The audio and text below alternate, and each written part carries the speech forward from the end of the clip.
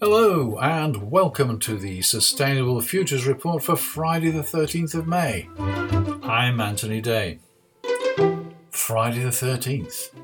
Bad news for some, but generally the world goes on much the same. Many of the stories that I cover in the Sustainable Futures Report come initially from the Guardian newspaper.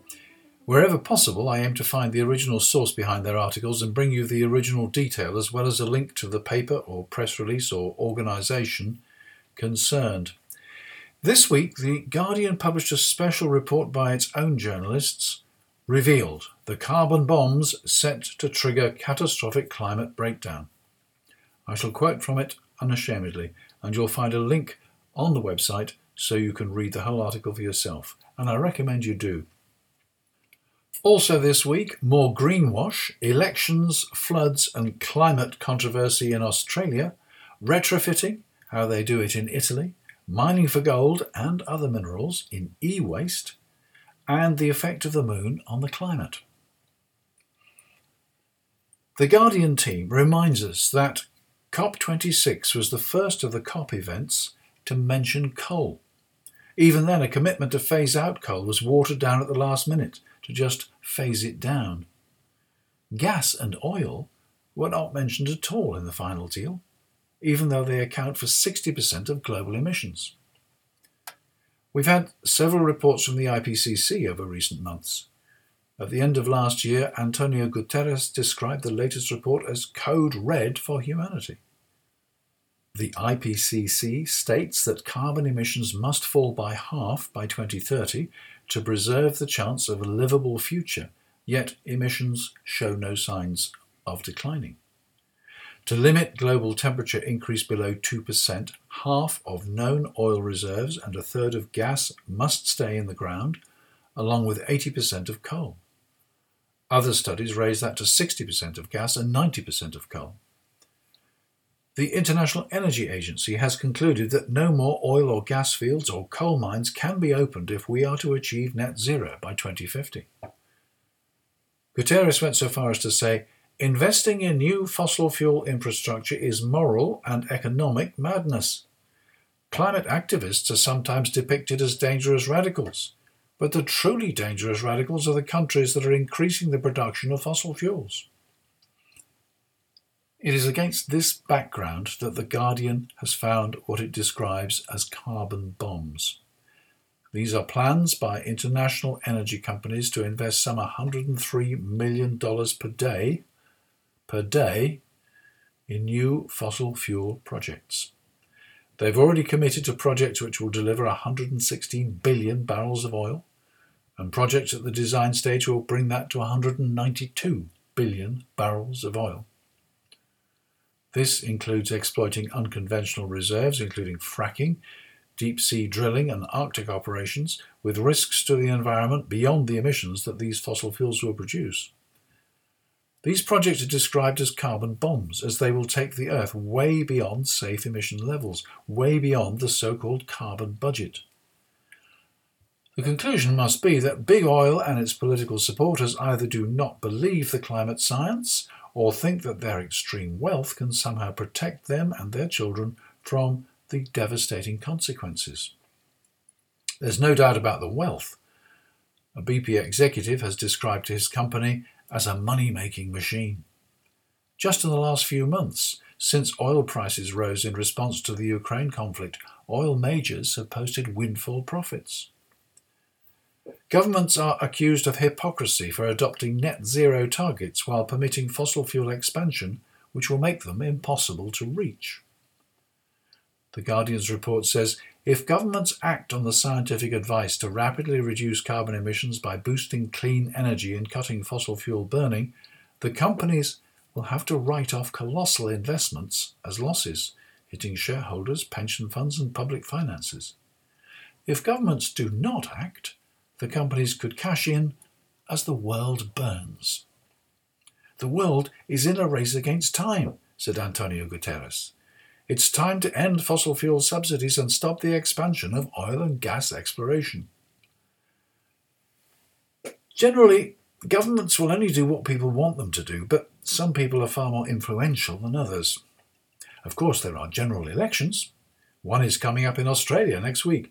Australia is not a massive oil producer on the world scale, but The Guardian highlights the fact that it too has plans for significant expansion. Climate is a live issue in Australia and was a major issue in the last election, although the environmentalists ended up on the losing side. There will be no jobs on a dead planet rings as true as an election slogan now as it did then. Climate for Change Australia is mailing its supporters and urging them to contact their election candidates and make sure they fully understand the issues. They've published a graphic which shows the environmental consequences of the various parties' policies. At the risk of plagiarism, I've put it on the website. Australia is used to wildfires. More recently, it's experienced devastating floods, and apparently more are on the way this week. Couldn't somebody just join the dots? Meanwhile, in the UK, pressure group Open Democracy is mounting a campaign against lobbying, specifically lobbying by organisations which do not declare their financial backers. One group, the Global Warming Policy Foundation, refuses to reveal its backers, although its US arm is known to have received over $1 million from donors with connections to the fossil fuel industry. Open Democracy warns that US-funded organisations could put pressure on the Prime Minister to soften British plans for tackling the climate emergency. The government has already reopened the fracking debate after saying that fracking was banned indefinitely. Support for onshore wind farms has been very half-hearted.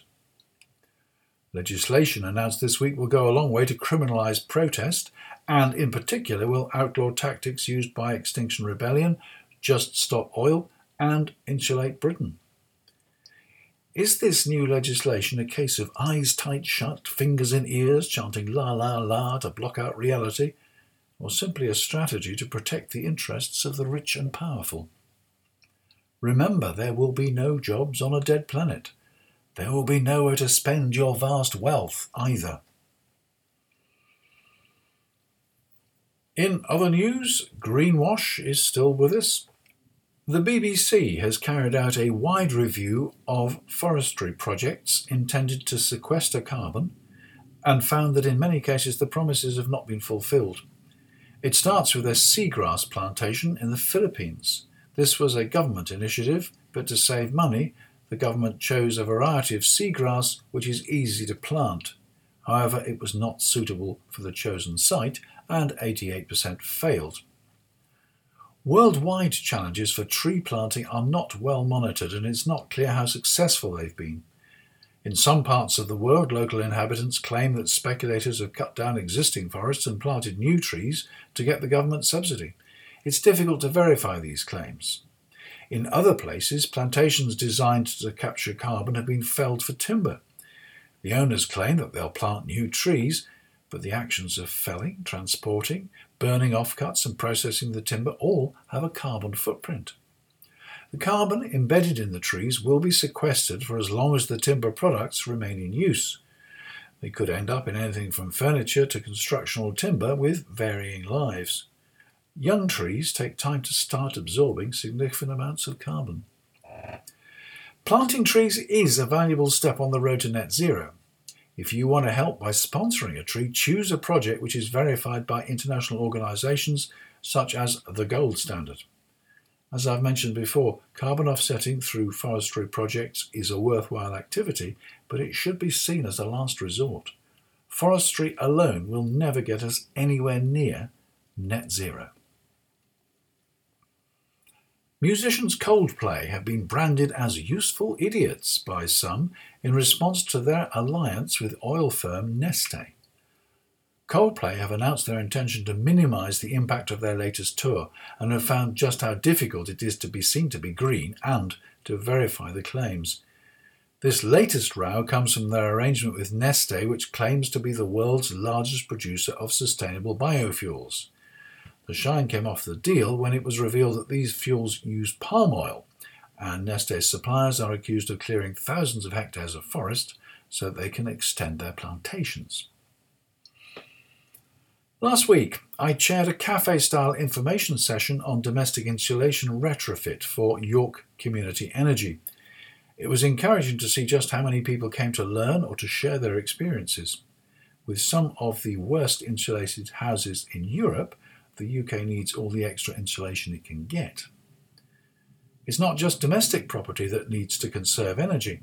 Last week, the UK Green Building Council, UKGBC, published a guide to support the industry to retrofit the UK's poorly performing commercial buildings.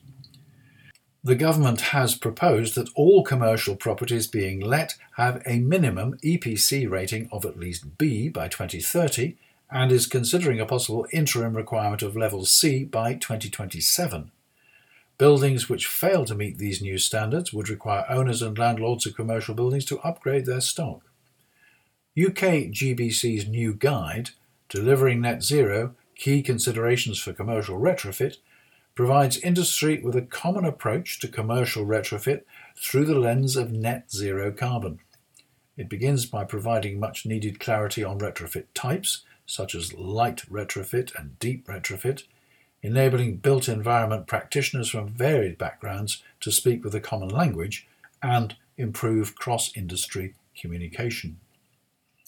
In Italy, the government has stepped up the fight against cold homes and wasted energy, announcing the 110% super bonus scheme. As the name suggests, homeowners are entitled to a tax credit of up to 110% on the cost of upgrading their home, such as installing insulation systems, heat pumps and solar panels, or replacing an old boiler, or undertaking works that reduce the risk of damage from seismic activity. The only condition is that the project must include improving the property's energy efficiency. So far, the government has spent over €20 billion. The EU said we need to become a zero-emission society by 2050. And to do that, the entire property stock, private or public, needs to be restructured, said Riccardo Fraccaro, the deputy and senior member of the Five Star Movement who first proposed the super bonus. This was a way to incentivize people and companies to do it. I mentioned a few weeks ago that I'd been approached by a specialist in mining who wanted to do an interview for the Sustainable Futures Report. His specialism appeared to be sustainable mining, which I think to many people sounds like a contradiction in terms. I don't consider that I'm sufficiently qualified to discuss that sort of thing with him in detail, so I asked if there was anybody else who'd like to debate it with him. No takers, I'm afraid, so I've passed on that one.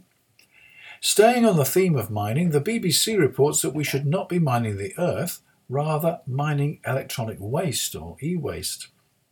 The Royal Society of Chemistry is running a campaign to raise awareness of the shortage of precious elements needed for our electric and electronic devices. It reminds us that almost every one of us has at least one obsolete or unused phone or computer or tablet. Each of these contains components with these vital minerals. The challenge is to get people to return them for recycling and also to develop sophisticated techniques so that each mineral can be extracted with a process which doesn't damage or destroy all the others in a device. Designing for recycling is essential for all new products, but of course it's too late for the tons of e-waste already sitting in landfill. And finally, let's look at the moon. Recent research reveals that it's not just the sun which influences global warming and the state of the Earth. Surprisingly, the moon has an effect as well. A new paper, currently open for discussion, starts from the 18.6-year lunar nodal cycle. The authors say, we examine the global effect of the lunar nodal cycle in multi-centennial climate model simulations of the pre-industrial period. We find cyclic signals in global and regional surface air temperature having amplitudes of 0.1 degrees Kelvin, ocean heat uptake, and ocean heat content. The timing of anomalies of global surface air temperature and heat uptake are consistent with the so-called slowdown in global warming in the first decade of the 21st century, also displaying warmer than average Arctic surface temperatures at the same time.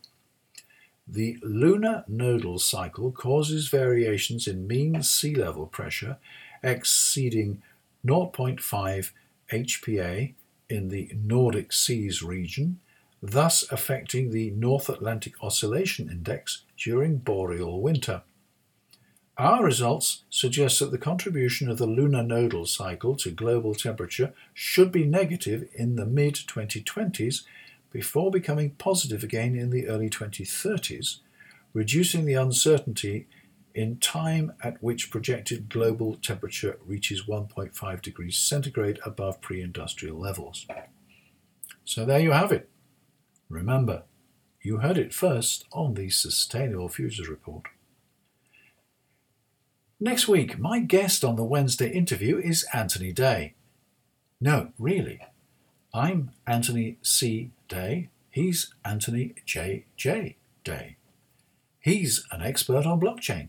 I'm not. I think we'll all know a lot more about it after the interview, and of course there will be a transcript if you want to go over it afterwards more slowly. And that's it for this week. But before I go, let me thank the patrons who loyally support me every month with contributions which cover some of the costs of keeping the Sustainable Futures Report independent and ad-free. Your stars, every one of you. That was the Sustainable Futures Report. I'm Anthony Day. You see, Friday the 13th wasn't that bad, was it?